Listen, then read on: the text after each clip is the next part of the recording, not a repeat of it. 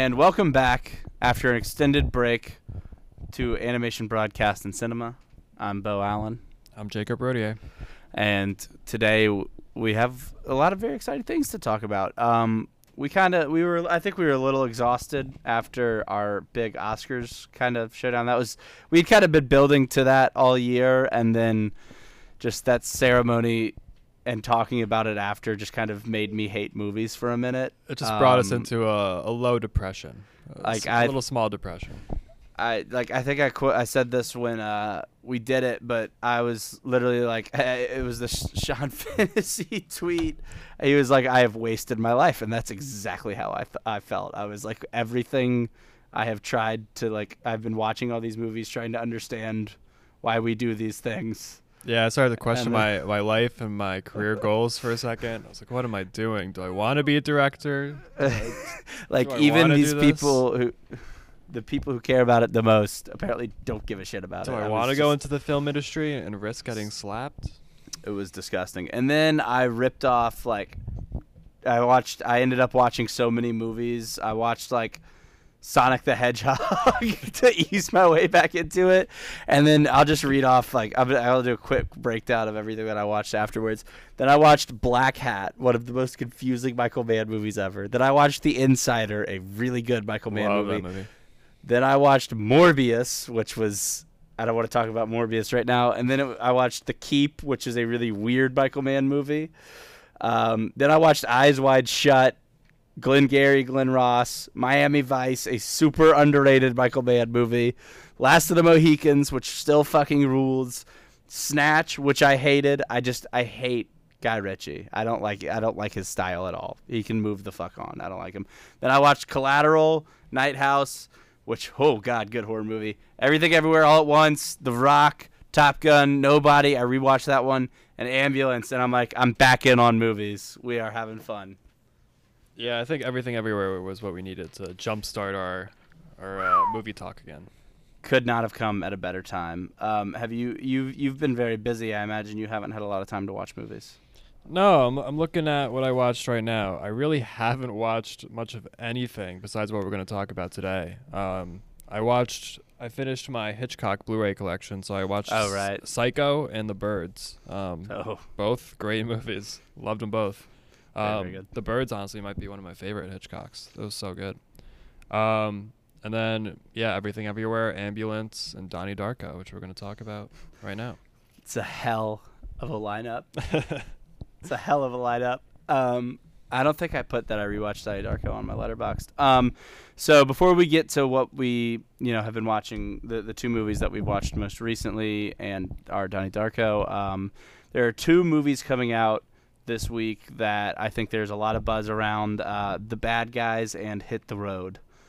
It is The Northman and The Unbearable Weight of Massive Talent, two star-studded movies, two very differently toned movies, and yet two movies that people seem to be really excited to go to the theaters for. I haven't heard much buzz around Unbearable Weight. Have you? Yeah, I definitely have. I know a few people that are really, really fired up about this movie just because it looks absolutely ridiculous. Mostly friends that, and we were talking about this before the show started, these are two movies that have gotten heavy trailer treatment, especially in movie theaters. I'm pretty sure the Unbearable Weight trailer I've seen 4 different versions of, and each one is 3 minutes long. They are pitching this movie hard as shit. It's an hour and a half. People are gonna go see it, I think. It's got a great cast too. I think people are going to be pretty fired up about it, and it looks like a really fun Nicolas Cage, and I think that's what the world needs right now. People got pretty fired up about Pig, dude. Nicolas Cage is still a name, even though he still does the thing where he makes 5 really weird / bad movies, and then will make one hit. But people like him. I mean, Pig made some buzz in the film community. I don't think it made it to mainstream. It didn't do well at box office. No, it didn't do well at box office, but it also came out when a lot of theaters were still closed. Fair. Pig, it was weird because I think it was heavily pirated for one, because it wasn't on a streamer for a long time. Yeah. And I do have a few people that aren't super hardcore movie followers that were like, Pig is awesome, or they might have not liked it because it is kind of an unsatisfying conclusion, but they were like, he's really good in this. He's made some weird choices recently. Willy's Wonderland is one that I enjoyed, though. Prisoners of the Ghostland, he's like a samurai. I kind of want to see that one. Of course, he's in The Croods, which they make a reference about in the trailer. I mean, yeah, Nick Cage is the reason Unbearable Weight. I want to see this movie, honestly. Yeah.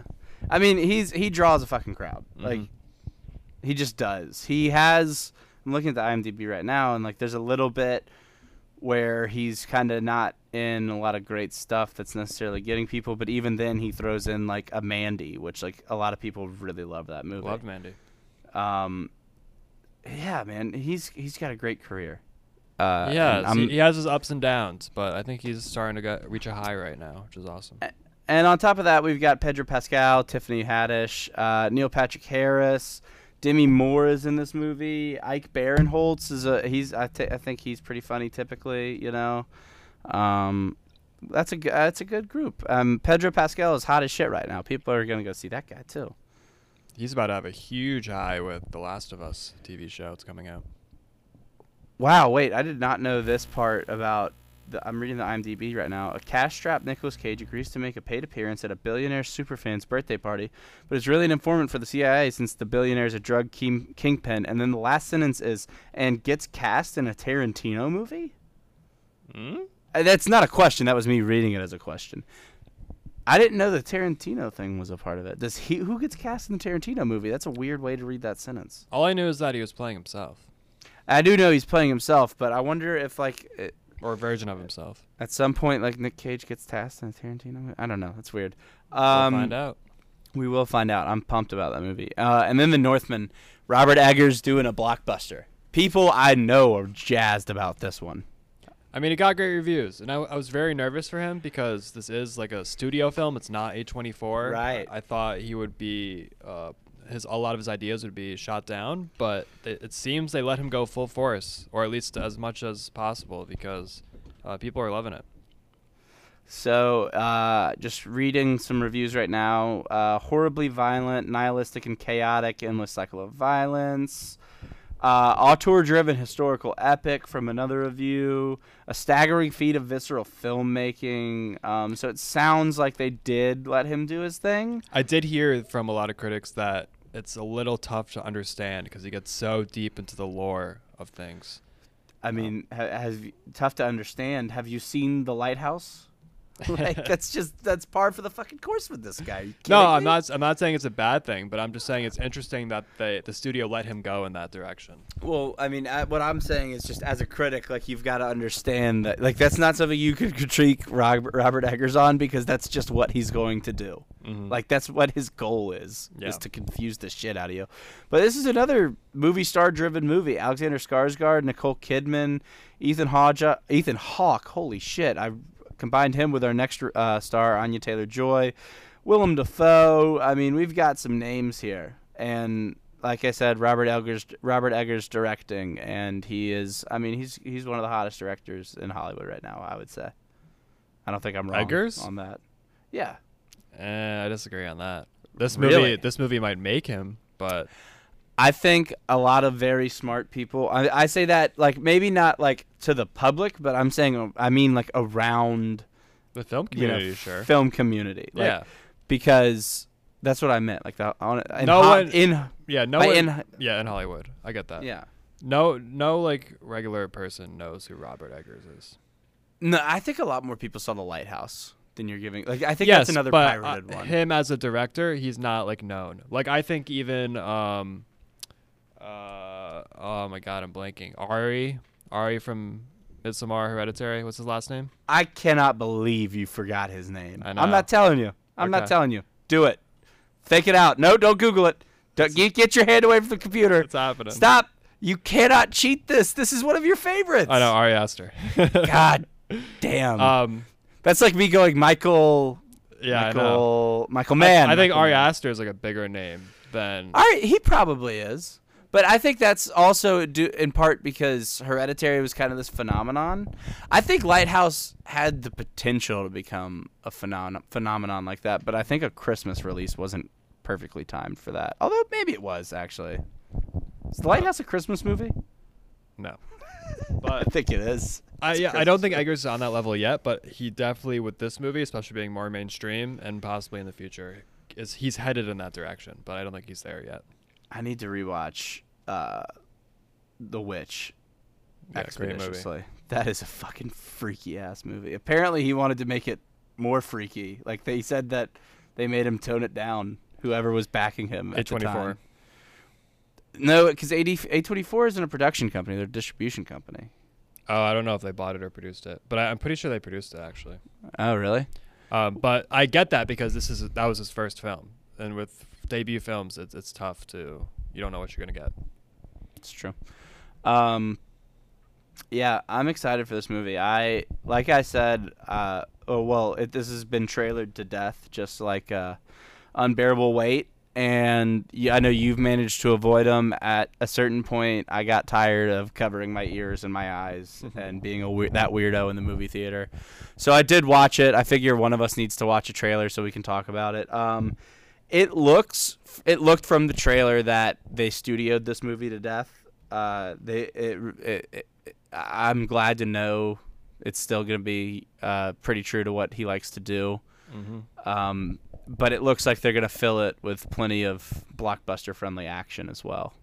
Hey, which isn't a bad thing sometimes. Or we could get like faked out with the Green Knight, and like all the reviews say it's violent, but it doesn't say like it's like all the time battle scenes. That is very true. It could just be like 5 beheadings. It could pull a Green Knight. But I think people would be pissed. I think the general public would be mad. But only like people like you and me would be like, "Fuck yes, subversion of expectations." Yes, but when I saw the Green Knight, yeah, people were mad. Oh, I think we hadn't really started the pod yet. We were talking about it. I don't know if I ever said this on air, but I had one guy at the very end literally go, "Well, what the fuck was that?" Yeah. No, like, that was a movie. I had a full house on mine, and there were groans at the end. People just like, "Oh, like what was that?" I was clapping. I was like, "That rocked." Yeah. We'll see what happens with this one, but I'm excited nonetheless. This is gonna be I'm so pumped about this movie here, dude. Next week we don't have a ton really hitting hard, but then we have Doctor Strange. Is the big release in 2 weeks, and then the week after that we get Firestarter, which is a Stephen King adaptation, which I fucking love. I'm also very excited for Petite Maman, which comes out I think this weekend limited, and then next weekend after that. That's the person who made The Portrait of the Lady on Fire. Her name is Celine Sciamma, I think you pronounce her last name. Is that streaming only? No, it was going to be in theaters. Like, it's in theaters this weekend. Limited, and then hopefully I think like Mother's Day it's going to be a full wide release, but I am very excited for that.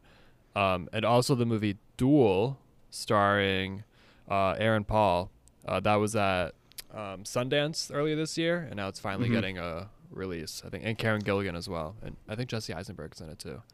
The 17th of May we're getting a Bruce Willis, another one of his films. Vendetta, yeah, he's got like 8 more in the can. Yep. Guy just works. Not anymore, but he just worked.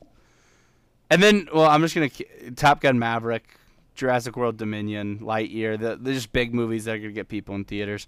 Yeah, Elvis. We're getting towards the summer blockbuster season. I don't give a shit about Elvis. Nah, it looks really boring. Bullet Train is going to rule. I think Where the Crawdads Sing is going to actually get some people in. That's a pretty widely distributed book. Of course, Thor, Love and Thunder. It's going to be great. I am ecstatic. And we get a Salem's Lot movie, and a Halloween movie, and a Spider-Man Spider-Verse animated movie. It's going to be a great year. Fuck yeah. God, I love movies. We're back. Speaking of love movies, we're back. You know who else is back? Michael Bay is back, motherfucker. We're here. Ambulance. Film of the year. Give him the Oscar. Not film of the year, but close. I have a very rocky relationship with Michael Bay. I think everybody kind of does. I don't know anybody, especially recently, who is like, Michael Bay is my ride or die. that is my guy. I will do anything for him. I don't think he's my ride or die, but I don't think I've been disappointed with anything he's made. Everything that he's made has been expected, and if it gets to a level where it's good, I'm like, oh, okay, it was cool, it was good. But I know what I'm getting every time with Michael Bay. So I'm just gonna run through kind of his feature film list right here. We've got Bad Boys, The Rock, Armageddon, Pearl Harbor, Bad Boys 2, The Island, Transformers, Transformers Revenge of the Fallen, Transformers Dark of the Moon, Pain and Gain, Transformers Age of Extinction, 13 Hours, Transformers The Last Night, Six Underground, and Ambulance. Yeah. And then he is also he's shooting Robocalypse, right? Robopocalypse, which is your thing. I love that book. Yeah, it's went from Spielberg to Michael Bay. We're gonna Michael Bay that one to death. So look, I don't have high standards for Michael Bay. I have very, very low standards. No, for I don't Michael have Bay. high standards, but I have an know. expectation. I know what I'm getting when I go into his film. So yes, those expectations got ruined for me when he spent 10 years making 5 Transformers movies. I was out. I mean, I love all of them, so. You can go right to hell. Those are terrible, terrible movies. You have to know what you're expecting, and I knew what I was expecting going into them, and they were great. I had seen The Rock. I had seen Armageddon. I had seen both the Bad Boys. Those movies are way, way better than the Transformers movies, but this is not what this podcast is about. This is not what this is about. This is about lifting Michael Bay up because after 10 years and 5 terrible Transformers movies, be quiet for a second. It's an audio medium. They can't see you shaking your head. Michael Bay is back. I thought he was I almost said he was back with Six Underground. I really wanted to say it. I didn't believe it though. Ambulance, he's back. Yahya Abdul-Mateen, superstar. That guy's a movie star now. I thought he was going to be a movie star after Aquaman. I thought he was going to be a movie star after, what was it, Us? I thought he was going to be a superstar after Black Mirror. And then he was in Watchmen. And then he was in Candyman. And then he was in The Matrix, but he wasn't a movie star yet. Ambulance is what makes him a movie star. This goddamn perfect picture from Michael Bay. It is far and away from a perfect picture. But it's perfect for a Michael Bay picture. Exactly. That's my point. I went into this knowing it was going to be a Michael Bay film, and I got a Michael Bay film and a little more, and I was very happy with that. Hang on. I'm pulling up our texts because I was kind of using you as my notes yesterday because there was no one else in the theater. All right. So this is a truly and this is high standards, but this is probably Michael Bay's most unhinged movie. I'm so willing to say that. He quotes and references his own movies 3 times. 3 times. William Sharp is the name of William Fichtner's character in Armageddon. Mm. That's Yahya Abdul-Mateen's character name. Yeah. The 2 cops at the beginning say, "I thought we could go in there Bad Boys style."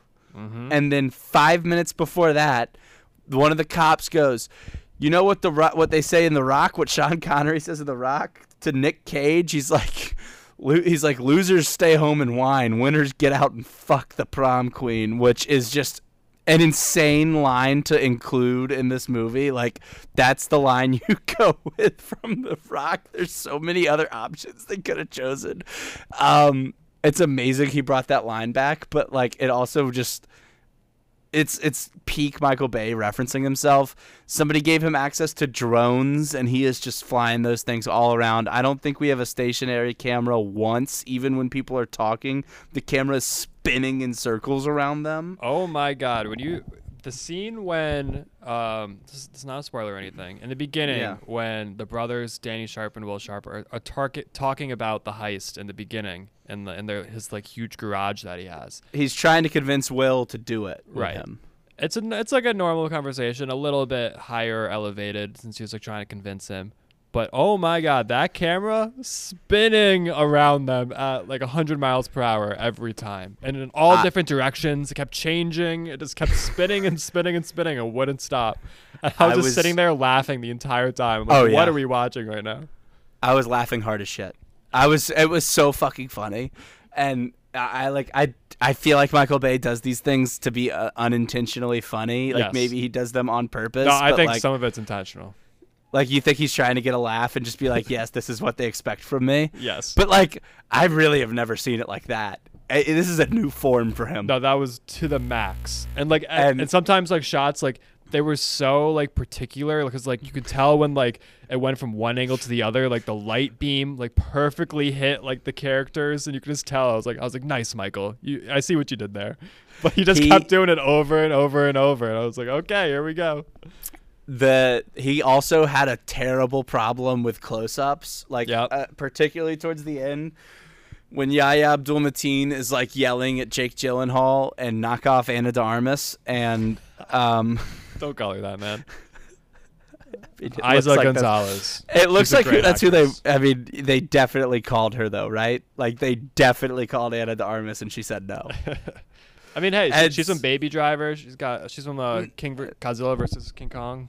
No, I like her. She's a great actress, Yeah. but I just I wrote that one down and I had to get it in somewhere. Why did you cite Godzilla vs King Kong as a bona fide? I don't know. She's a great actress. She was in Godzilla vs King Kong. I think she's in like Hobbs and Shaw too. She's been in a bunch She, of she was in Hobbs and Shaw. Yeah. She's got a great but- blockbuster career. So when the camera, like Yahya Abdul-Mateen is yelling at them, and the camera is on just like his eye between his eyebrows and the bottom and the top of his chin. Like it's the most unreal zoom I've ever seen, and the camera is shaking and he's moving. It is insane. If you have vertigo, you cannot see this movie. Oh, yeah. If you have heart problems, you cannot see this movie. Like No, you will have a heart attack. Yeah, Fully Unhinged, like you said, is the best way to describe this movie. It's just off the rails. And the drone shots were so cool. They were awesome and so like well deserved. But he oh my also, goodness. They were great, but when you do that 25 times, when Yeah. you send he kept doing it. It was like it was It was literally the same like move. it would go up the side of a building, and then there would be like a crevice in the building, and it would go down the crevice on the other side of the building, and then like under the ambulance. Like, Yeah, it was it'd do like insane. a 180 spin move, the drone too. It goes whoop and then dive down. And it did Yeah, that it would 20 go up and times. I can't describe it. A 180 is the best way to do it. I guess. But It's like a roller moves up. coaster. It went up and then dipped down and did a 180 and then slowly went down again. Oh, it was so unreal. And he also, this was my favorite part. This was the funniest thing to me. He kept introducing characters. You get new characters like 30 minutes in, then 45 minutes in, then an hour in, then an hour and a half in. And you're like, this is like a 2-hour-long movie. Why are we still meeting new people? I mean, this Like- whole movie was just a 5-star GTA chase. Oh Really my the God. entire time. The climax was like an hour of the movie at least. He made such weird choices. Like it was really important for us to know that the head of like this special division of the LAPD is really into USC football. Yeah. Like he literally was dressed like the fucking head football coach for USC. Also, the fact He ha- that he just had like a huge dog with him the entire That's time. that's Michael Bay's dog. Oh, really? It was also very important that we know that Michael Bay's dog eats Mongolian barbecue and likes to take huge shits. The dog was Like, he so was- pointless. Like there was no point in that dog. They just threw it in there just cause. He was also like the cop at one point was like, get that dog out of this police chase. Like, go Yeah. take my dog home. And that guy went right back to the front of the pack. He said, yes, sir. And then went right back to the front of the pack. It was unreal. And then like, it made so many weird choices. It seemed at first like, so Michael Bay has this obvious, like he always has this very obvious brand of patriotism, and we're gonna have American flags waving majestically. And I thought we're not okay. Like a cop's not gonna die on screen. Like these cars are gonna get flipped, and then like I'm trying not to spoil anything, but like we're not gonna be sure if cops die. But then all of a sudden, there's one part where like they're dead. Like he just kills them on screen. Yeah. And at that point, I was like, this whole chase, like the point of like keeping the cop alive in the ambulance seems like it's lost its point now. Let's ditch the ambulance and move on. Yeah, You know? because then it moved into the whole like cartel storyline, and that was just like, whoa. Yeah, which came completely out of nowhere. Why are we doing that? No, What are we? like you said, they just kept introducing new things as we're going along, and that's why the climax just like kept going. and it was insane. You were just on the edge of your seat for so long because you had no idea when the story was gonna end. I was quite literally on the edge of my seat a few times. So we were 15 minutes of this movie are not in the ambulance. I would say the first 14 minutes, then you get in the ambulance, and then the last 2 minutes is is out of the ambulance. It is the most insane movie I've ever seen. Or not the most, but it is one of them because we're about to talk about Everything Everywhere. I'm going to spoil one thing right here. So honestly, and we're probably going to spoil Everything Everywhere. So I'll put a timestamp, fast forward to the fucking, if you haven't seen these two movies, fast forward to Donnie Darko. I'll put a timestamp in the description. I'll give you, all right, 3, 2, 1. If you haven't skipped yet, you're fucked. The surgery scene when they're extracting the second gunshot wound, which nobody knew he had, which I was like, you've been in this ambulance for like 3 hours. How is he not bled out and died by now? It's in his chest. And then, so they do this surgery at 80 miles per hour. Like they're flying down these LA highways and they're doing it over FaceTime. It was incredible. It was, and then you think they do it, and the spleen ruptures, and you're like, I jumped. Yeah. It was a great jump scare. I was like, a great holy splatter shit. too. And then they clamp it with her hair clip like that. I'm not a doctor, but no. I was also laughing so hard when the iPad just ran out of battery. It's out of nowhere. Yeah, the iPad that they hadn't used the entire time. Too. Yeah. I was like, out of battery. Michael Bay clearly does not care about a few things. He does not care about his time continuity because it went from like when he gets to the like car depot that they're planning the heist at, it looks like it's kind of evening time, and then they do the heist and the sun is like in the middle of the sky like it's noon. Oh yeah, it goes everywhere. And then and then it's evening again, and then it goes back to noon. The ambulance never runs out of gas. That's not a problem. You know, I mean, I think that's more realistic because I think the ambulances are always like full to the max because they need to be. Yeah, but like, how long are they in this thing for? Yeah. Also, the paint job that they did on the car with that random guy who did the paint job of I think it was green. That was like really fast. He did it in like 30 seconds and covered almost the whole thing. How do they not immediately know it's the spray painted green ambulance? There are no green ambulances anywhere. I think because they're using that like radar system and it didn't detect it because it was just covered in paint. They had cops surrounding that area though, didn't they? Yeah, but I think because of the distraction of the other ones, I think that made a little bit of sense. That was the part where I was okay. Well, I mean, it's a heavy suspension of disbelief with this movie. I guess that was not the most absurd thing in it. It was like his ideas, like the things he really wanted us to know that like this main FBI officer was having marital problems. Like, I don't know why he introduced us to that guy in marriage counseling. That was such a weird choice. Like, he could have just been eating like and the fact that he was food. like gay too. Like, it just made. Well, I don't see I didn't have any. That was not the weirdest thing to me. If it had opened on a straight marriage counseling thing, I was no. I'm not saying that. It was just like it was so random that they just like threw that in. You know. The thing to me is like I figured at some point it would tie back into like this guy being like, even though we're going through problems, I gotta get back home to my husband, or like, or I thought it was gonna be revealed that he like had like a romantic relationship with Danny. It was leaning towards that a little bit. Yeah, that's why I thought they introduced that in the beginning. I'm like, oh, something must happen here, but no. But then it never came back. It was so weird. It was so weird. The cartel characters were so weird. Wale was so weird, like as this bumbling like employee that apparently didn't know Danny was doing illegal shit. Like, it was so fucking strange. It was awesome. Yeah, I loved it. It just kept going, and I was happy it kept going. Jake Gyllenhaal yelling, I wish I didn't have herpes, but sometimes that shit just happens. Best line.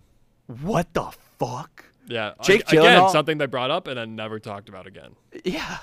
Jake Gyllenhaal, like, we're about to talk about Donnie Darko, which is a weird ass performance by him. This is maybe the weirdest I've ever seen Jake Gyllenhaal. I can't think of any other time. Like he is. He It's just seems like he's having a lot of fun with this movie. he definitely is. But it's like he's fighting Nick Cage, like Nick Cage's performance in The Rock for like least volume regulation. Oh yeah, he was yelling the entire time. But he'd sometimes go really quiet, and it was all over the place. He would like be pointing the gun at Isa Gonzalez. I can't remember her character's name. I don't Cam. Yep. And oh my god, he also goes like, it's like Cameron, and she goes, it's Cam. This is like the first time they meet, and he's got a gun on her, and he goes, oh no way, my name's Daniel, but I want to go by Danny. Shut the fuck up! Like he's insane. And then he's like sitting down, and he's like, really, I'm the more emotional of us two. I'm sorry about all this. Like, it's so fucking weird. I mean, he's also like the #1 criminal of all time. So. Yeah, well, no, he's the son of the #1 criminal of all time. He himself has made a name for himself, I mean, but I don't. What the cops say in the beginning that Jake Gyllenhaal's character robbed like 56 banks in a year. I think it was that his dad did that. Okay. But either way, like, what a number. That means like he's robbing a bank like a week, more than a week. Like multiple banks a week. I think it was supposed to be like he did 20. It was like I think he's like that was close to like his total robbed, and it was like he did like 20 banks by the time he was 17 or something. Is what they said. Like I think they were like his dad robbed 56 banks in a year, and Danny had 20 robbed himself by the time he was 17. Okay, yeah. And like that college connection, I guess made sense, but like it was another thing that we did not really need. Like. So fucking weird. It was so many choices. So many weird choices. I loved it. It's such a recommend for me. It is such a recommend. Yeah, it was intense. I was really invested in what was going to happen at the end. I'm looking Even though it was the most like cliche ending of all time, it worked. One thing I do want to say is this movie borrows a lot from action movies that come before it in like really good ways. I think it pays homage to a lot of them, particularly I would say Heat is the biggest one, which I think everybody figured I would say, but it really but instead of like the De Niro Pacino relationship being like, oh, two different sides of the law, but they're similar but different because of this one rule or whatever, or like it's a fine line between the two. He did that. He did the same like I'm very interested in the relationship of these two men, but just did that with Gyllenhaal and Mateen. And I think I also think he saw Tenet and was like, I'm taking my action movie crown back from Nolan. I think and then he like straight up does the Terminator Judgment Day LA River Chase. Like he just did it. And then even played like a couple notes from the score of it. Well, then that was pretty they cool. also talked about how like everyone goes in the LA River, right? They kind of like, made fun of it.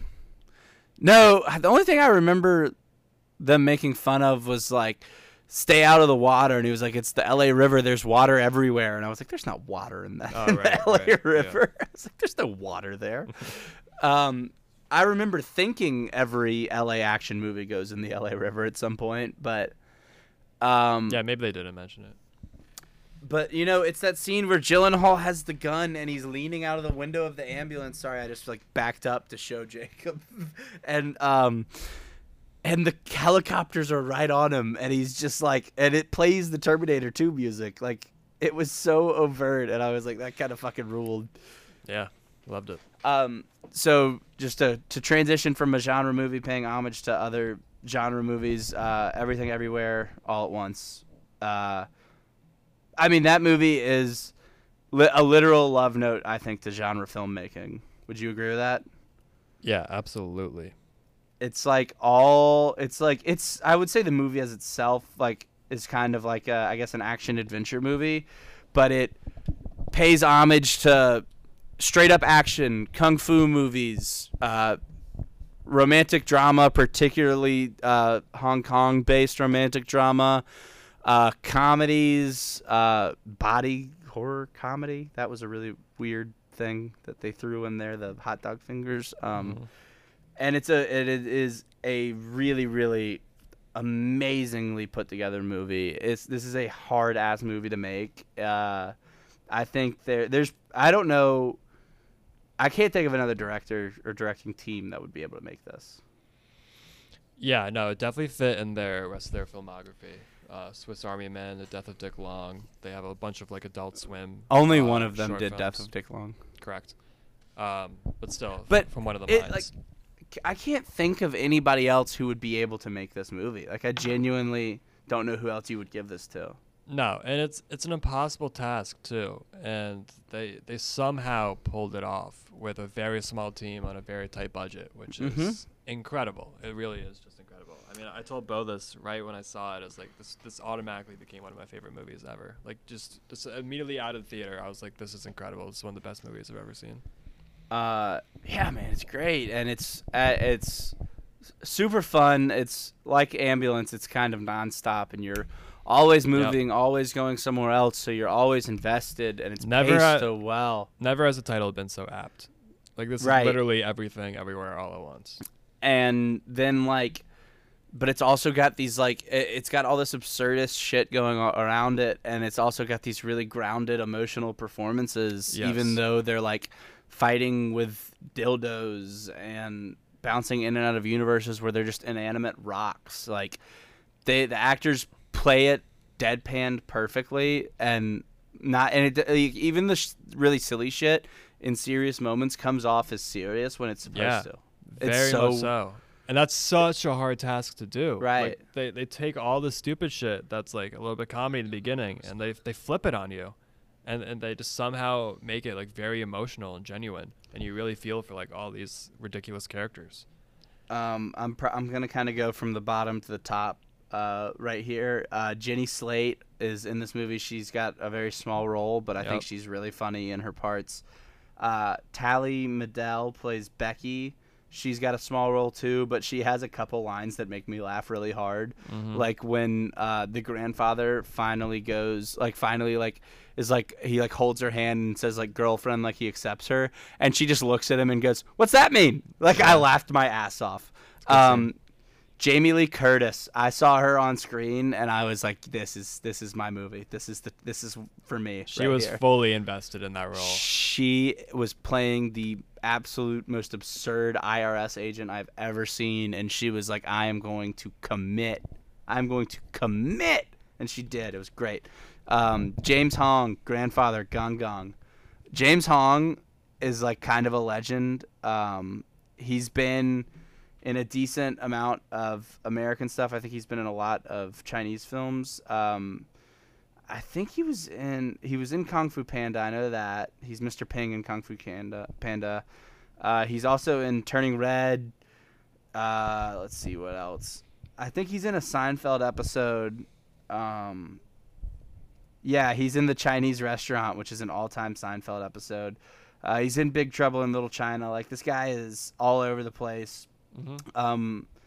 And that's one thing I liked about this movie is that it was paying homage to a ton of other stuff, so we'll get there. He was really, really funny in this movie. Ke Huy Quan. I don't know if I did the middle name right. He has not been in anything since... Not acted. I mean, like, there's small credits, but they don't really count, I think. I think he considers his only real roles The Goonies and Indiana Jones Temple of Doom. He was like... He did not like the state of Hollywood and the casting of Asian actors, so I think he stepped back from... He played two of the most iconic movies of the 80s, and was a pivotal part of both of them, like a really, really important character to a really memorable character.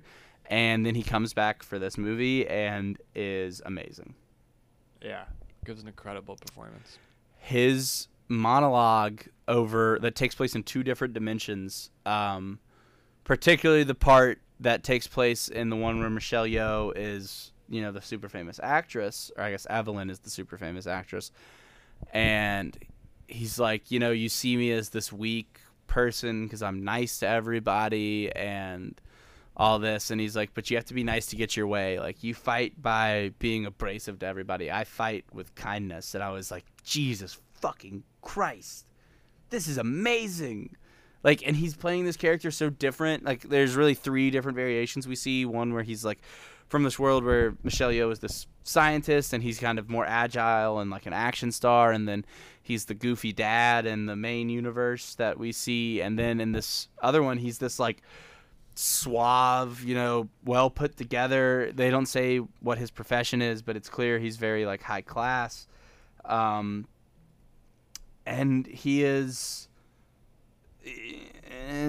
very well spoken there and very intuitive and insightful and smart there, and it's really impressive how he does those three characters that all get a lot of screen time so well.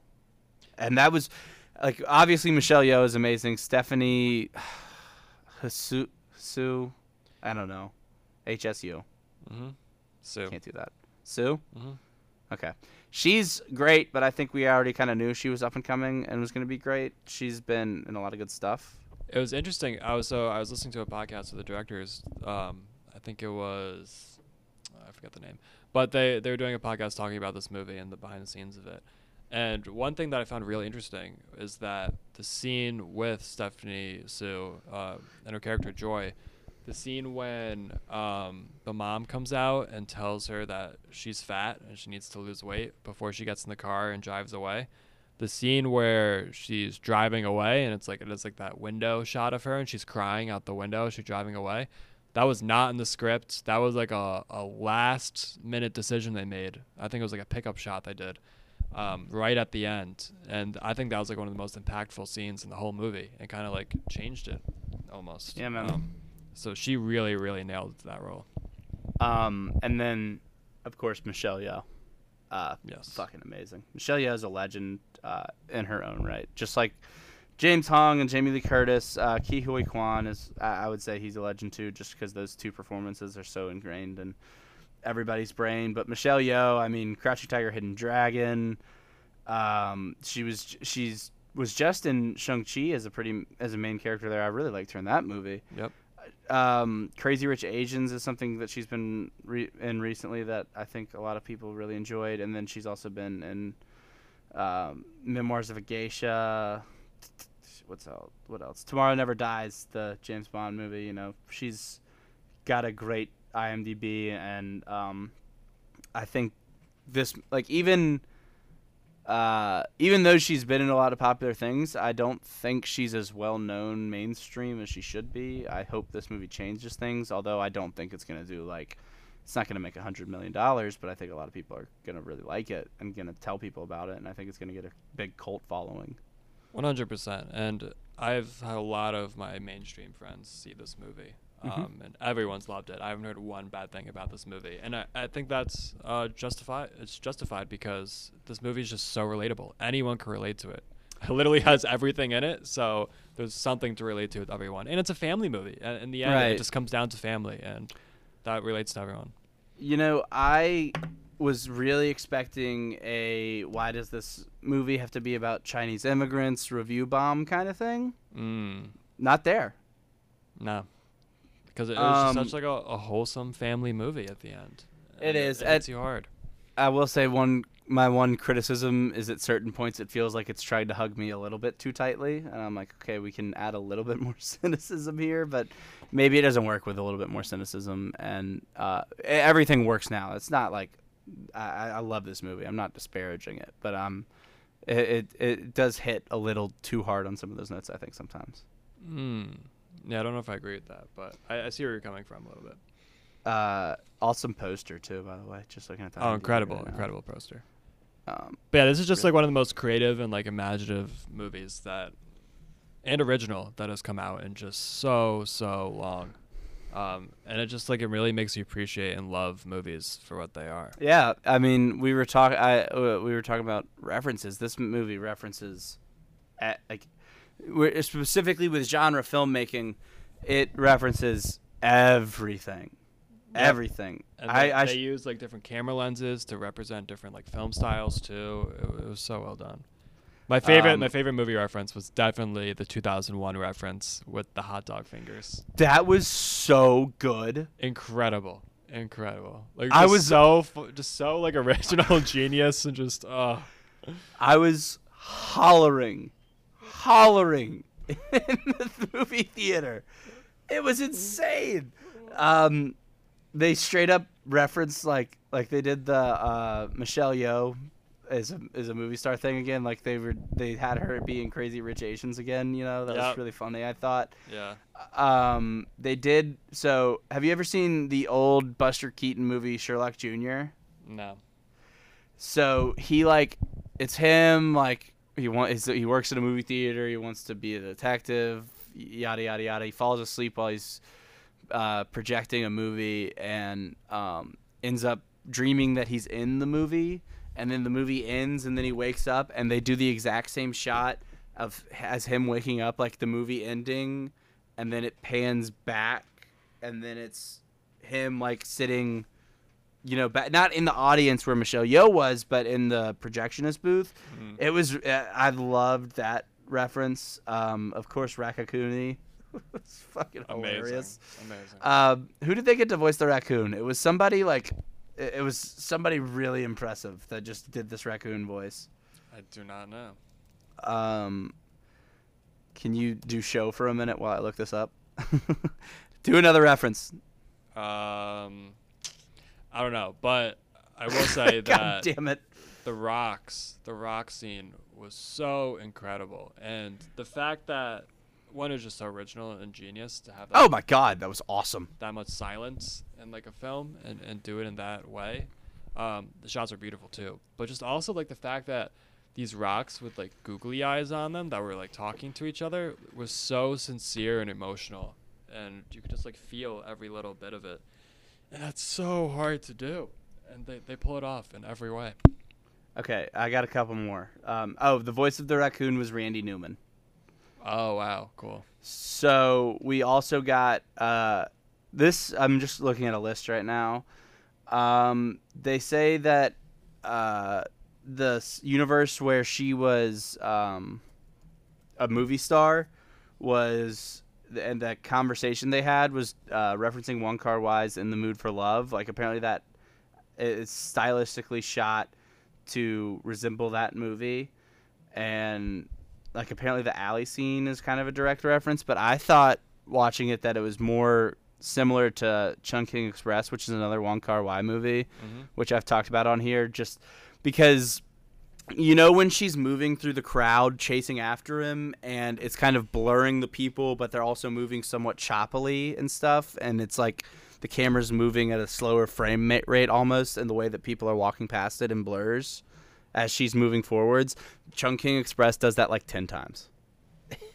And so that's just one thing that really stood out to me.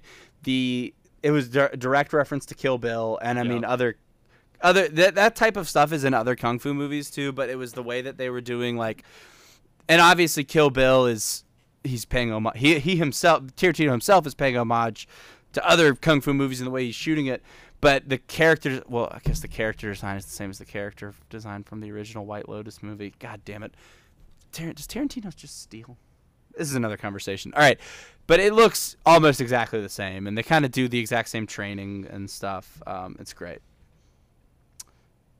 Man, I love it. It's such a great movie. It's such a perfect movie.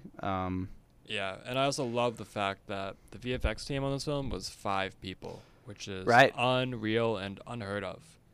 Especially when you look at Marvel films, which are, the VFX are sometimes worse than this film, and they have over like 100 people. And I think it's just like they're proving a point that like anything is possible, which is amazing. The original description for this movie before, it was released, the IMDb description was a woman tries to do her taxes. Accurate. Great reference. Great call. Came out during tax season too. It's perfect. Mm-hmm. I made that connection as well. And honestly, this I think this movie came out at the perfect time too, especially with just like our current society and politics and COVID and everything else going on in the world, and just like the chaos that's happening. It was perfectly fitting for what's going on. So what I was gonna ask was, did it come out too early? No. I think it's kind of perfect time. Well, should it have come later if it wanted awards consideration? Oh, well, yeah. If we're talking politics here, not to bring the show back to the hellhole of an Oscars we just watched, but Yes. I was sitting there thinking, like, damn, maybe they should have done this a little later. I'm really glad I got to see it now. Like, 100%. hopefully, man, I hope it has the juice to get to VFX nominations. I don't know. It's so early in the Oscar season that Obviously. these films just like they don't usually make it. And I totally understand why A24 pushed out now, because this film, like, I would totally be in the same boat as them, being very skeptical if this would be a hit or a miss. Right. But yeah, it's tough to tell right now, but I really hope that it gets something because it deserves everything. You know, they put it out again, I think, was it the Sonic release date? They did it Easter, I think was when April 3rd was, I think, initial release, which, I mean, it was going against Morbius and The Lost City, and The Batman were still doing numbers, and this movie came out and they kind of stuck it in there. Yeah, I just hope people go see it. I hope I hope they get it to. I'm sure it'll go to Showtime because I think they've got their A24 thing. But I would love to get it on, like, you know, I don't know if I think Showtime's not a huge streaming platform. A24 movies sometimes end up on Netflix. I would love to see it there, so people can watch it. Mm-hmm. I don't know if people even have Netflix anymore, though. That's another conversation that we said we didn't want to have. Yeah, man, I'm very, very happy about that movie, and it makes me very happy, and I'm very excited to go see it again, and cannot wait to own it and watch it a million times and watch all the behind-the-scenes stuff. Yes. Just makes you feel good. And I'm happy people are liking it too, and it's getting very, very, very positive reception. It deserves all of it. Mm-hmm. All right, let's wrap up this first half, and then we're going to get into a very differently toned movie, Donnie Darko.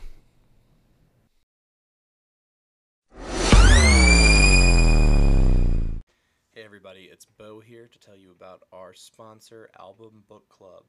It is a book club, but, you know, for albums, and they have weekly picks that they put out on their Twitter at Album Book Club 1, and they have curators that choose picks week by week. It can range from hip-hop to bluegrass to death metal to indie to pop. It's all over the place. It's a great way to discover new music. I've been following them and working with them for quite some time. They also put out their magazines on albumbookclub.com. They just put out an issue with Osar and Paris Price. They have great merch over there. It's all great looking stuff. Definitely check them out. Give the Twitter a follow. Give the page a look. It's great stuff. You're not going to be disappointed. Good way to discover music. Let's get back to the movie. All right, we're back from break. We are here to talk about a weird-ass movie that I love very, very much, Donnie Darko. 2001 picture. So weird. Do you have any memory of the first time you watched this, and like how old were you maybe when you watched it, and what did you think about it? So I do remember watching it for the first time. I was probably, I would guess high school. I was probably like 16, 15, around there. I bet this was like rocked your world, like for like 2 weeks you were walking around like rethinking everything about high school, and it didn't affect me that much. Really? It definitely made me think about like movies in general. Okay. It made me just be like, whoa, we can do this in a movie. Right. Because it was just so mysterious. It was just so like weird. It had this certain tone to it that no other movie kind of had.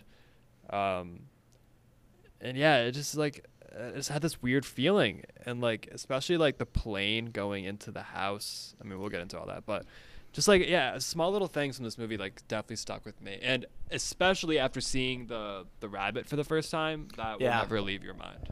Yeah, yeah. All right. That's so like once you see that bunny, you know exactly that's Donnie Darko. I think the first time I saw this, I might have been 21.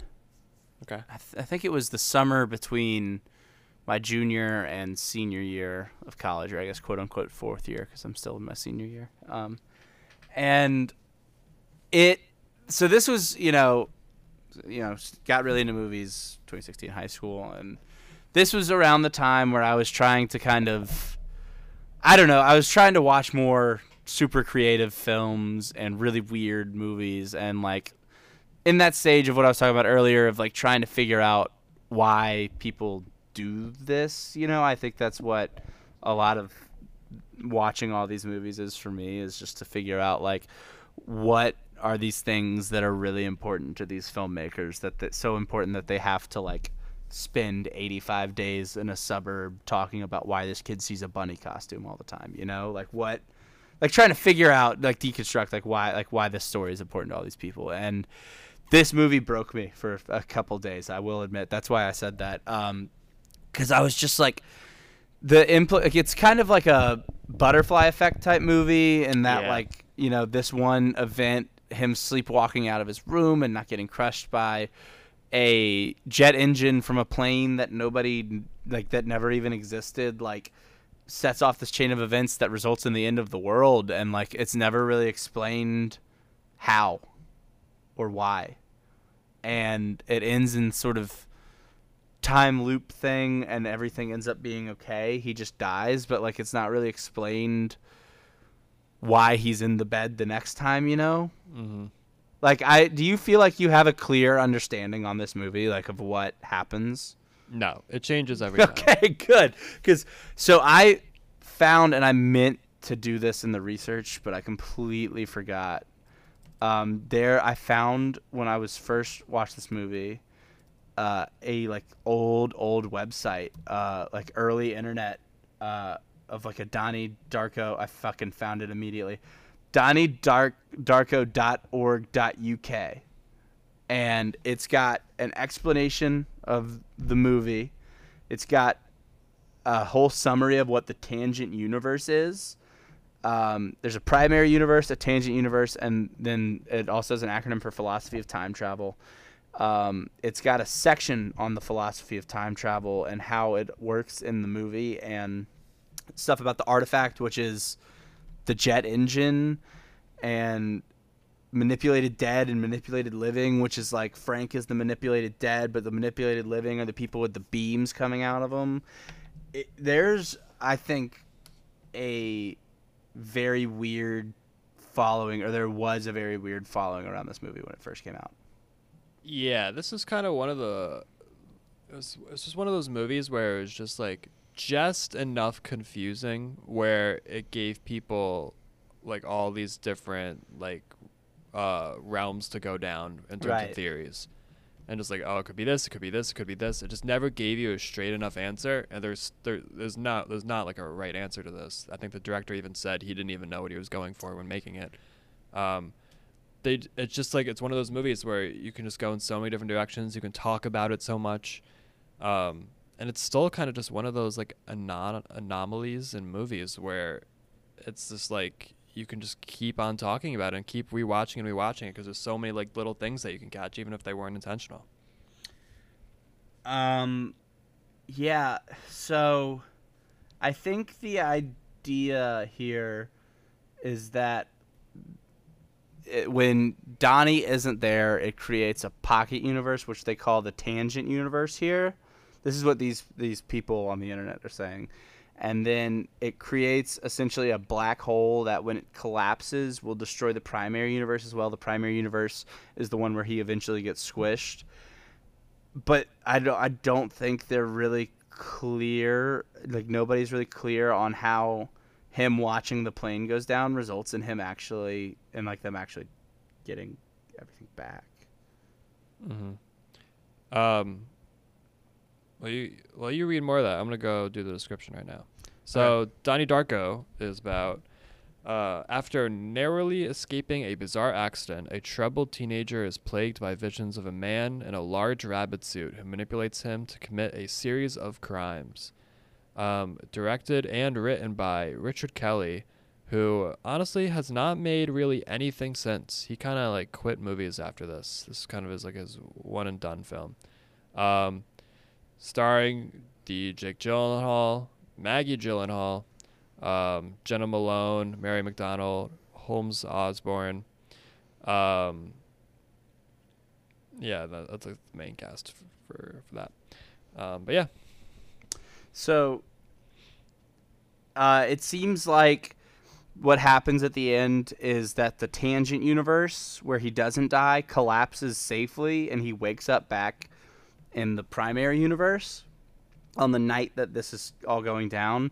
And apparently it's like he knows now that he's like the only one with super clear memory of this pocket universe that was created, and he knows that he has to stay there and die so that way the primary universe can continue. It says, yes. I think this is something from the director's cut, which I have actually never seen because I don't necessarily remember, at least this last part. Even though the 28 days never actually happened, some of the manipulated will be haunted in their, which is just the regular people, will be haunted in their dreams by their experiences within the tangent universe. There are bits of evidence to prove this. Frank touching his eye in the final montage. I think we see that in the regular cut. Gretchen waving to Donnie's mom proves that some of the characters have some knowledge of what happened. That one I know is in the final cut because she waves to them when they're outside the house. This I don't remember, and I could just be completely misremembering this. We see Jim Cunningham crying in the montage as he wakes up, clearly disgusted with himself. 10 days later, he clears out his child pornography dungeon and shoots himself on the 14th hole of the golf course. Do you remember that? We do not see that. So that's a director's cut thing. Okay. So, but yeah, I do like the idea that there is bleed over. I got really wrapped up and forgot how we normally do this. So Jenna Malone, I just want to talk about her real quick as Gretchen. I like her a lot in this movie, and I feel like at some point she could have had a bigger career, but she got course corrected by somebody. I can't figure out who took her lane. Sure, you could say that. I mean, Donnie Darko, did you not like her in this? I thought she was really great. No, I thought she was great, but she didn't really have that big of a role. She kind of just like did a little thing, and that was that. Jake Gyllenhaal is so weird with girls in this movie. He's just weird in general. Jake Gyllenhaal has the weird. creepiest smile ever. When he like in real life or no, for this movie, I mean. Yeah, so when he's doing that sleepwalking thing and he kind of looks down and looks his eyes up and smiles, it like pierces my soul. It's so fucking scary. He somehow just nails the creepiness. He's great. He's a fucked up kid. Kids are fucked up sometimes, and he is like that guy. Like he definitely saw like the emo kids in the school lunch who hang out all together. That's definitely what he was basing this off of. He so this is probably his breakout role, right? Yeah. He had been in things before this.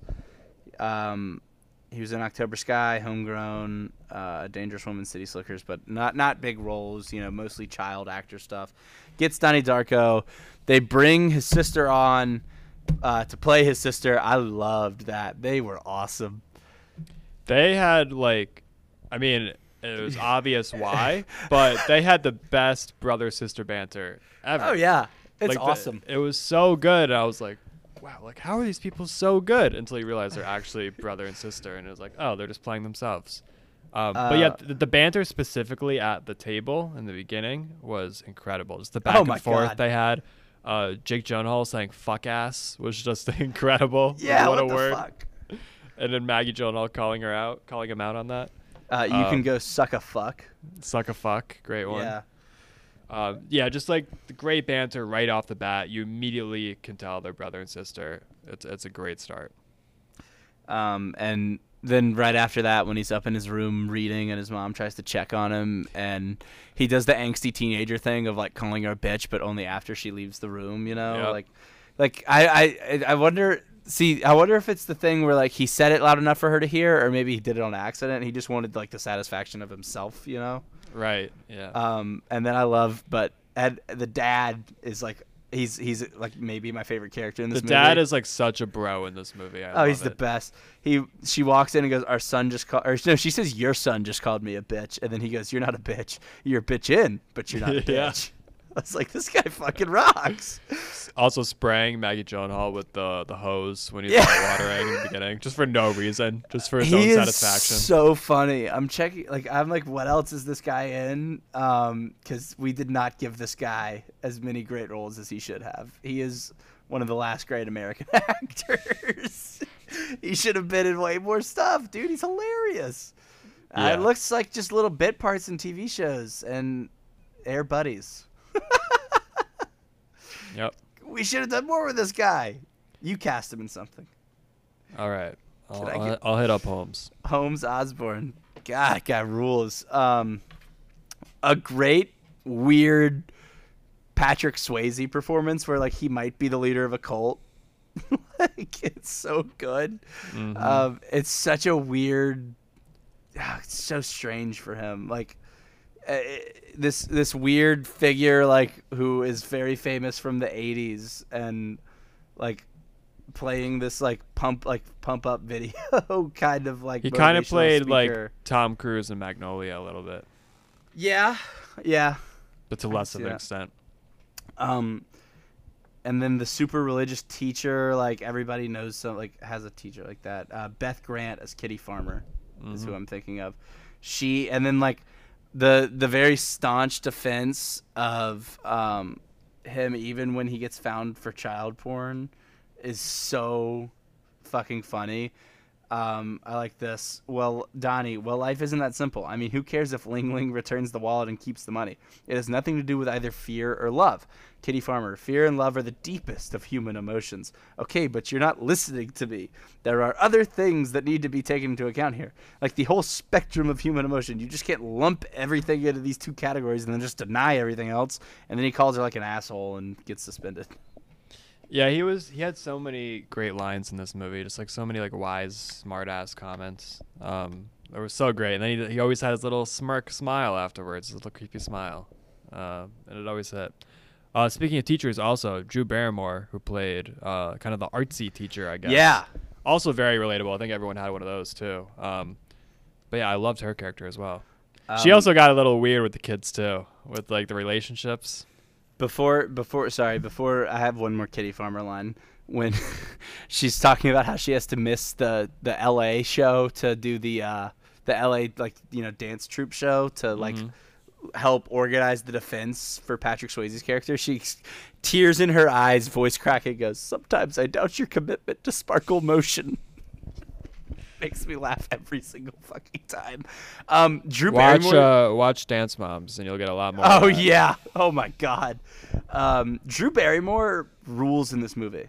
She perfect casting too to go from like the kind of like girl next door high school kind of girl to having her be a teacher. You know. Yes. Also, another shout, because I'm just going through the IMDb right here. Jerry Trainer is in this movie as Lanky Kid. His name is Lanky Kid. Jerry Trainer and Ashley Tisdale are both just randomly in the audience. Who's Ashley Tisdale? Come on, man. Oh, I thought you meant who is she? No. She plays one of the people in the audience of the when during the auditorium when they're asking questions to Patrick Swayze. Ashley Tisdale gives a question, and Jerry Trainer. And you're just like, why are these two people randomly cast in this for this random small little extra role? I didn't know Ashley Tisdale got a question in there. I didn't notice that was her. 100% it was. Maybe she didn't have a question, but she was definitely in the crowd, and they zoomed in on her. I'm looking at Barrymore's IMDb right now. It's really weird. Why do I think she's not really this girl next door kind of type? No, she doesn't really have. She plays a lot of comedies. She does have a lot of comedies. But it's like she's got like a Batman Forever and Wayne's World 2 and Doppelganger. Like, yeah, she's jumped all over the place. Why did I think? But like, I don't. I'm looking at this. I don't understand why she was super famous at this time. 50 First Dates got her pretty big. But that was after this. Oh, after Donnie Darko. Yeah, that came after. So why before was she super famous? Because like I remember. That's why they have her die first in Scream, because she's like she was the superstar in that. She was also big in like Charlie's Angels, which came out in 2000. But that's after Scream. Yeah. In the 90s and 80s, I know for a fact that she was big.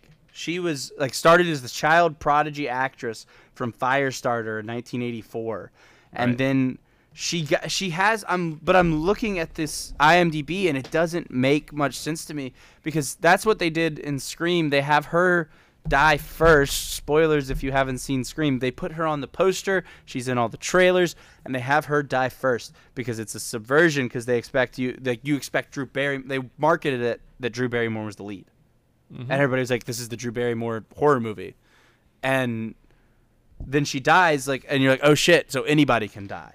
They just killed one of the most famous actresses on the planet. It's very. I don't know how she got so famous. Maybe magazines. I don't know. Maybe she was just in a lot of magazines. That's the only thing that can make sense to me. Yeah, we're a little too young to answer that question. I guess, man. This is a weird IMDb, but she's great in this movie. I love her. She's very, very funny. She's a great teacher too. Like she might. I think she. It's not. I don't think it's so much weird as treating her students like people, and I think that was the Kitty Farmer's character's main problem with her is like she was kind of treating them like people and not teaching them about love and fear and Patrick Swayze.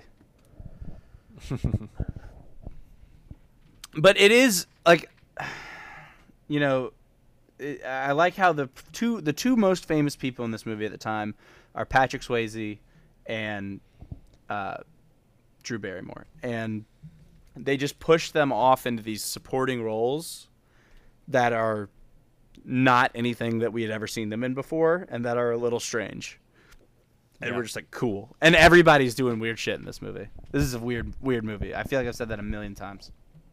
No, it very is. Like we said, it creates this weird feeling throughout the whole movie. You just like you don't know what's happening. There's this weird vibe, but it's also just like super funny and super It is mysterious. so funny. It grips your attention the whole time because you really don't know what's gonna happen next.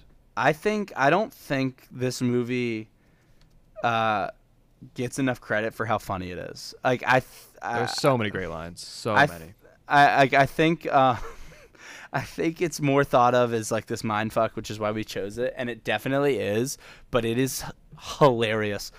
Seth Rogen's first on-screen like movie line is in this movie, and it is Yep. literally, "I like your boobs." Like it's just him in his Seth Rogen voice. How's he do?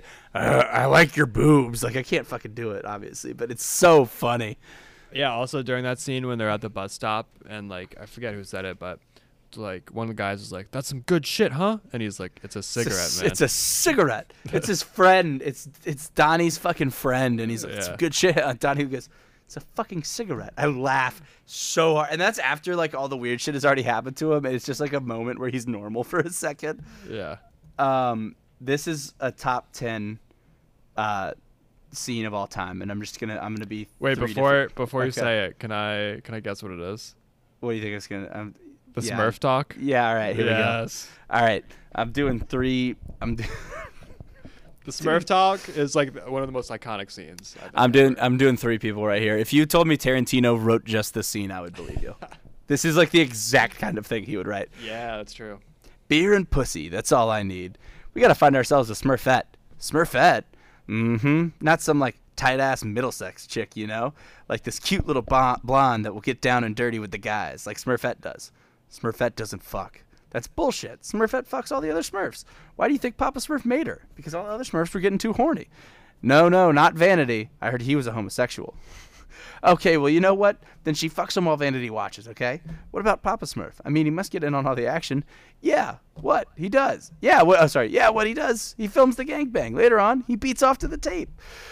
First of all, Papa Smurf didn't create Smurfette. Gargamel did. She was sent in as Gargamel's evil spy with the intention of destroying the Smurf village. But the overwhelming goodness of the Smurf way of life transformed her. And as for the whole gangbang scenario, it just couldn't happen. Smurfs are asexual. They don't even have reproductive organs under those little white pants. That's what's so illogical, you know, about being a Smurf. What's the point of living if you don't have a dick? Great performance, Bo. You nailed it. All three parts. I really had to reach into my bag there. It's so funny, and it's pretty perfect too. Just like these You three, don't expect it either. No, it's totally unexpected. But then you're like, that's exactly like some conversations I had in high school. Like that's it.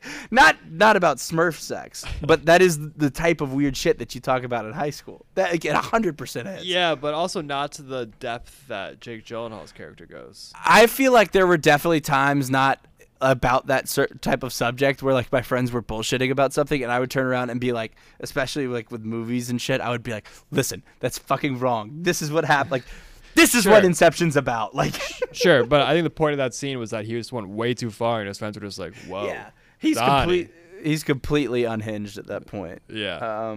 It's so good. But yeah, just that was one of the most incredible like dialogue scenes of all time. This is such a great one too. Gretchen, when she goes, my mom had to get a restraining order against my stepdad. He has emotional problems. And Dottie, happy as shit, goes, oh, I have those too. What kind of emotional problems does your dad have?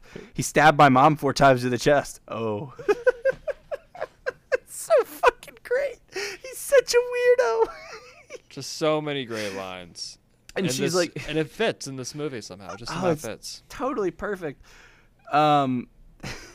And she's like, and then at one point when she's like, they walk out of the school, and she's like, do you want to kiss me right now? And he's like, yes, and then tries to, and she's like, no, not now. It's got to be right. And he looks so sad.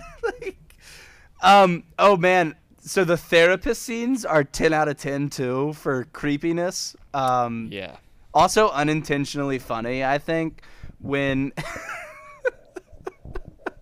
so apparently when he's supposed to like do the thing when he's hypnotized and he's going to start masturbating, the director was just going to let it go just to see how far he would go, and he had to call cut because he thought Jake Gyllenhaal would legitimately masturbate.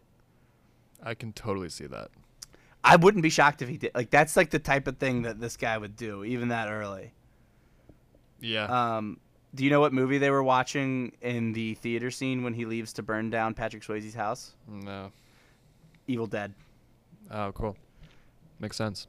I was sitting there, like, legit. This is such a fucking Sam Raimi head thing where I'm, like, sitting there, I'm like, does he have enough time? This is a short movie. Does he have enough time to go all the way to Patrick Swayze's house? I think he does, too. Like, they figured it out. Somebody online figured it out. Oh, I'm sure someone online has definitely figured it out. Do you know who they offered this to first? Offered what to? The role of Donnie. No. Vince Vaughn. This is post Swingers Vince Vaughn. So honestly, from Freaky, the movie you just did, I could see him playing like a little creepy dude. But he would have to have been like this is post Swingers, like going to Vegas with Jon Favreau. Vince Vaughn. So he's too old by this point. Mark Wahlberg was interested, but apparently was only willing to play the part with a lisp. Okay, Mark. Okay. So fucking weird. Would have been even weirder than it already was, but like in a comedic way. Yeah, no, Jake Gyllenhaal was really the perfect person for this role. He just has that creepiness to him that he plays in tons of other movies now. And yeah, he just has that comedic timing too. So Jason Schwartzman, post Rushmore, was attached, and he dropped out due to scheduling conflicts. I could see him. Do you know who the first choice for the dad was? Nah. Tim Robbins. Okay. Yeah. Andy Dufresne. Better movie? I don't think it's a better movie. That guy fucking ruled. No. What else is on this movie? God. I mean, yeah, just like the whole plane scene was so crazy. Like, I feel like I've had a dream like that. Oh well, that's one thing about this movie is they intentionally try to make it like a dream, and yeah. Well, what are you talking about? Are you talking about you have dreams? When the plane is going down into your room. Oh, I don't think I've ever had that one. I've had planes going down, but that might be because I watched Lost a lot when I was a kid. But yeah, either way, like you're right. It definitely had like a lot of like dreaminess to it, and that's why it had this like weird state the whole time. You just don't know like what's real and what's not. And then, okay, when Gretchen gets run over, that is a fucking, they show it. I forgot that. Yeah. Because I haven't seen this movie in probably almost 2 years now. And that's some of the only gore we see in the whole movie. And it's not gore, it's not bloody, but they show her go under the wheels, and it's parallel to the wall. Like, you see the wheels go over. Yeah. It's horrendous. Yeah, they really go all out at the end. Ugh. God. It, like, hurts me every time, too. Because at that point, like, he's panicking because, it's the day the world's supposed to end. But Gretchen is, like, with him, and it kind of feels like it's going to work out somehow. Like, I remember I was, like, super optimistic about that scene, and then he just gets killed. Or she gets killed, and you're like, oh, it's fucking over. Yeah, out of nowhere, too. You really don't see that coming. Let's see, what else is interesting about this movie? Have you ever seen Harvey? It's a movie from the 1950s about a bunny that no one else can see. No, but I've seen it. It's weird. And James Stewart. It's good, though. James Stewart's one of my favorite actors. was this movie inspired by it? That part, yes. That the bunny Frank was inspired by that and Watership Down. Have you ever seen Watership Down? No. World War I movie. This bunny definitely is one of the creepiest bunnies ever. It's a World War I movie using bunnies. Just the mask that this bunny wears, just like fucking terrifying. Just resembles all your nightmares. When we were like building up to this pod at like 3 a.m., I'd just text Jacob like a gif of the bunny. I got more stuff here too. Jim Cunningham depicts drugs. Patrick Swayze's character depicts drugs, alcohol, and premarital sex as instruments of fear. The movie, Donnie smokes a cigarette, drinks alcohol, and engages in premarital sex. So he he surrenders to all three temptations before the end of the movie. Let's see what else is going on here. Okay. Well, okay, yeah, that's dumb as shit, actually.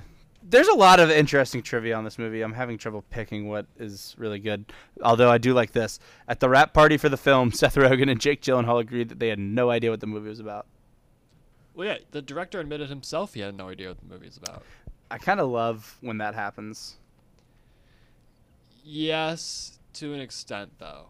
Well, obviously, there's like a difference between when a director.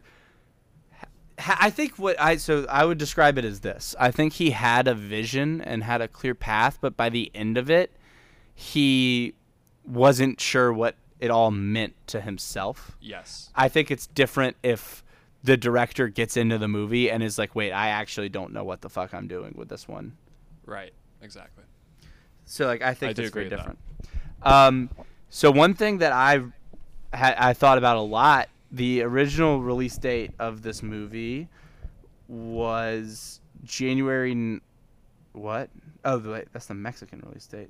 I was going to say, shouldn't it be towards Halloween? It did Sundance January 19th, 2001. And then I think a main release, the main release came in October 2020, 22nd, sorry, was when it premiered in LA. It got its limited run on the 26th, and then I'm sure a week after that or so it was Halloween. Everywhere. Yeah. Halloween, yes. Now, this movie had a lot of promotional material with planes crashing. Had to change that. Oh, yeah. And so that's enough. So that's this movie obviously was not super popular when it came out. Partially, I think, due to the script and, people not really understanding it, and I'm sure it didn't get great word of mouth initially. But also, I think people didn't want to go see the plane crash movie. Yeah, even though the plane's kind of barely in it. Well, but this is I'm sure the trailer, you cannot pull out that the plane is supposed to smush a child. It's supposed to crash and smush a child. And I don't think that's what people wanted then. This movie had a budget of $6 million estimated, and it grossed $6,981,586. It only did $1 million in the U.S. and Canada. Well, yeah, it was also supposed to represent like our dreams and nightmares, so it's not like an appealing movie. No, but the thing is, this movie actually lost money if you take the marketing into account, because it's $6 million on the movie, but a marketing budget is typically like, you know, it's going to be more than a movie. Typically, I think the best way to do it is half of the film's budget is what you can add on for the marketing. Like you half it and then add it back on, you know? Yep. So this movie lost money, but the blockbuster era definitely saved its court of public opinion. As it should have. And it really gained a cult following after that. I I think when the director's cut came out is when it really got big. I feel like this could have gone very, very differently for Jake Gyllenhaal if this movie does not take off the way it does. Right? I don't know. What was after this that he did? So he did that Bubble Boy movie where he plays the Bubble Boy. Okay. Then he does Lovely and Amazing. So those are all 3 in 2001. Then he's in The Good Girl, Highway, Moon Knight Mile. And then it's 2 years off, and then he does The Day After Tomorrow, which is actually maybe the first movie I ever saw him in. Yeah. Which is fine. That's still a big blockbuster, though. It was fucking what's his name? Roland Emmerich movie. Yep. And Emmerich, I think he himself was probably coming off of Independence Day was maybe the last movie he had made before this. Oh no, it was Stargate, which was also pretty popular. Oh no, it was The Patriot. Well, okay, so he was hot. Yeah. This is okay, so it was Independence Day, Godzilla, Patriot, Day After Tomorrow. So this is hot Roland Emmerich. So good role for Jake Gyllenhaal, but once again, not a great movie. And then he gets Brokeback Mountain. I feel like he's getting Brokeback Mountain and Jarhead off of Darko. Because it's not like he's showing his acting chops in Day After Tomorrow. Sure. Yeah, I mean, also, they did have a lot of industry connections, the Gyllenhaals, so. That's true, too. That's very true. A lot of stuff happened probably behind the scenes. But, you know, Donnie Darko's a good one for the real. Yes. I mean, he nailed it. We haven't seen, like, a creepy character like that. No.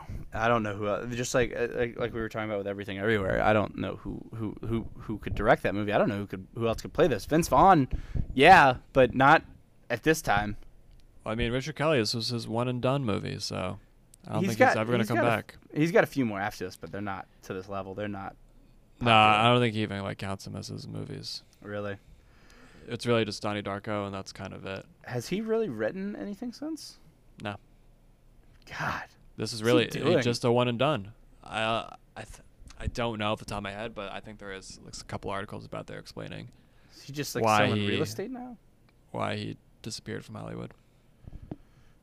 I made a new friend. Real or imaginary? Imaginary. Great delivery. It's so fucking weird. He's such a weirdo. At that time, too, he had met Gretchen. I thought he was going to tell her about Gretchen. But he decides to tell her about the big buddy he saw. What a weirdo. I mean, really. Let's see. What else is there? I'm just going through quotes right now. Oh, well, obviously, there's the great, why are you wearing that stupid bunny suit? Which he says when he's in that trance. I can't, like, do it. He's like, it's weird. It's even more it's like childlike. It's giggly. It's like he turns into an even younger child. He's like, why are you in that stupid bunny suit? Why are you in that stupid human suit? Like, I feel like that was definitely a senior quote by an angsty kid in that time. Why are you wearing that stupid human suit? Was gotta be. Yeah, I mean, it's also resembling his alter ego, so it makes sense. Yeah. But, God, so great. All right. This is, I'm sure you don't know much about this. I don't know if you, actually, I wonder if you even know this exists. Have you seen the sequel? I know there is, but I have not seen it. Do you want to watch the sequel? Can we? It's an unofficial sequel. It's called Donnie Darko 2. But Richard Kelly did not have any part in it. That's true. So I do not count it as an actual sequel. Where is it? I'm looking for it on her. Also, Jake Gyllenhaal's not in it. Like, it's a whole new cast. It's like, it's kind of just like a. But it is the sister came back for it. S. Darko. So that's Samantha Yes. Darko. Donnie Darko's little sister Samantha and her best friend Corey are on a cross-country road trip, but soon find themselves entangled in a dangerous glitch in the space-time continuum. Weird choice, giving this one a sequel. Yeah, I mean, I think when did this come out? 2009. So it was a 2009. year after. So it's not when it was big. Yeah, A year I don't after know. what? A year after Donnie Darko. It was 8 years after Donnie Darko. Sorry, 8 years. Yes, right. I was about to say, did I forget what year this came out? I don't know of any positive reviews of this movie. No, and yeah, when the original director's not attached and like the cast isn't involved or writers or anything, it's like, no, look, what is this? What are we doing here? Yeah, it's a strange choice to want to do the. I mean, it This- seems they kind of turned it more into like a horror film by taking the bunny and making it creepier. Is the bunny still in it? Are you like looking it up? It's just like I think it's a variation of the bunny, but it just looks creepier. This looks more like horror, sci-fi-ish. Yeah, not something that's appealing to anyone. So I'm on the Roger Ebert review. I should have done this earlier in the pod, but I think he might have missed on this one. I think he's a little wrong here. He did not like this. What would you say he rated it? What's your guess on Raj? He does out of 4, right? Yeah, 2.5. exactly right. 2.5. It sounds like he's gonna like it. He says there is a kind of movie that calls out not merely to be experienced, but to be absolved. The plot coils back on itself in intriguing mind puzzles, and moviegoers send bewildering emails to one each other explaining it. So that is true. That's what happened. You know, it kind of hit that buzz, and people were emailing about it because that's what it was at the time. And I've got this weird 2000s website, but he says the setup and development is fascinating. The payoff, less so. I could tell you what I think happens at the end and what the movie is about, but I would not be sure I was right. The movie builds twists on top of turns until the plot wheel revolves one time too many, and we're left scratching our heads. We don't demand answers at the end, but we want some kind of closure. Kaiser Soze may not explain everything in The Usual Suspects, but it feels like he does. I agree with that. I mean, like, I wasn't desperate for more answers, even though it was very questionable, but the people who did obviously were super into it and created this like cult following towards it. So yeah, that's where I think he's wrong. I think like he's so basically what he's saying is that we don't get anything from the ending.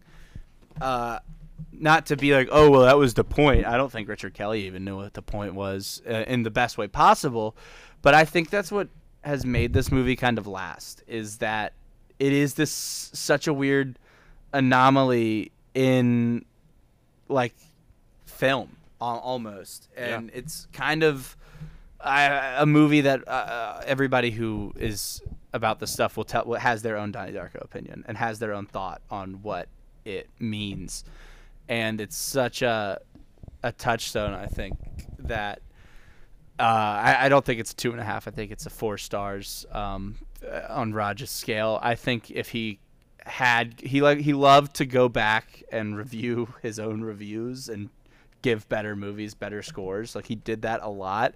I think if he had gone back to this one, he would have given it 4, or at least like a 3.5. Yeah, I mean, when the director's cut came out, a lot of critics did like a re-review of it, and they gave it a lot. Most critics gave it a lot higher than they did originally. I need to see the director's cut. Yes, definitely check it out. Sounds good. I mean, have you seen it? I think I have once, yeah. I think it was the first one I saw, actually. Oh wow. Yeah, I need to check that. But I just watched this. I got to do like at least a year or two between Donnie Darko viewings. I don't want to break my brain. But yeah, like you said, it's just a movie people keep coming back to, and that's why Yeah. it's always talked about. I feel like this was like people were like going to Blockbuster and renting it, and then like they'd watch it 5 times, and then they're like pulling the film out of the tape and like holding it against lights, trying to break it down. Like this definitely, like, I'm surprised nobody went insane over this movie, like legitimately, because it's happened before. Like, somebody shot Ronald Reagan trying to impress Jodie Foster. That's what people love to point to. I mean, it could have happened. We just don't know. Well, yeah, man. I'm like, I wonder, like, I'm surprised somebody wasn't trying to like bring down a plane to save the primary universe, you know?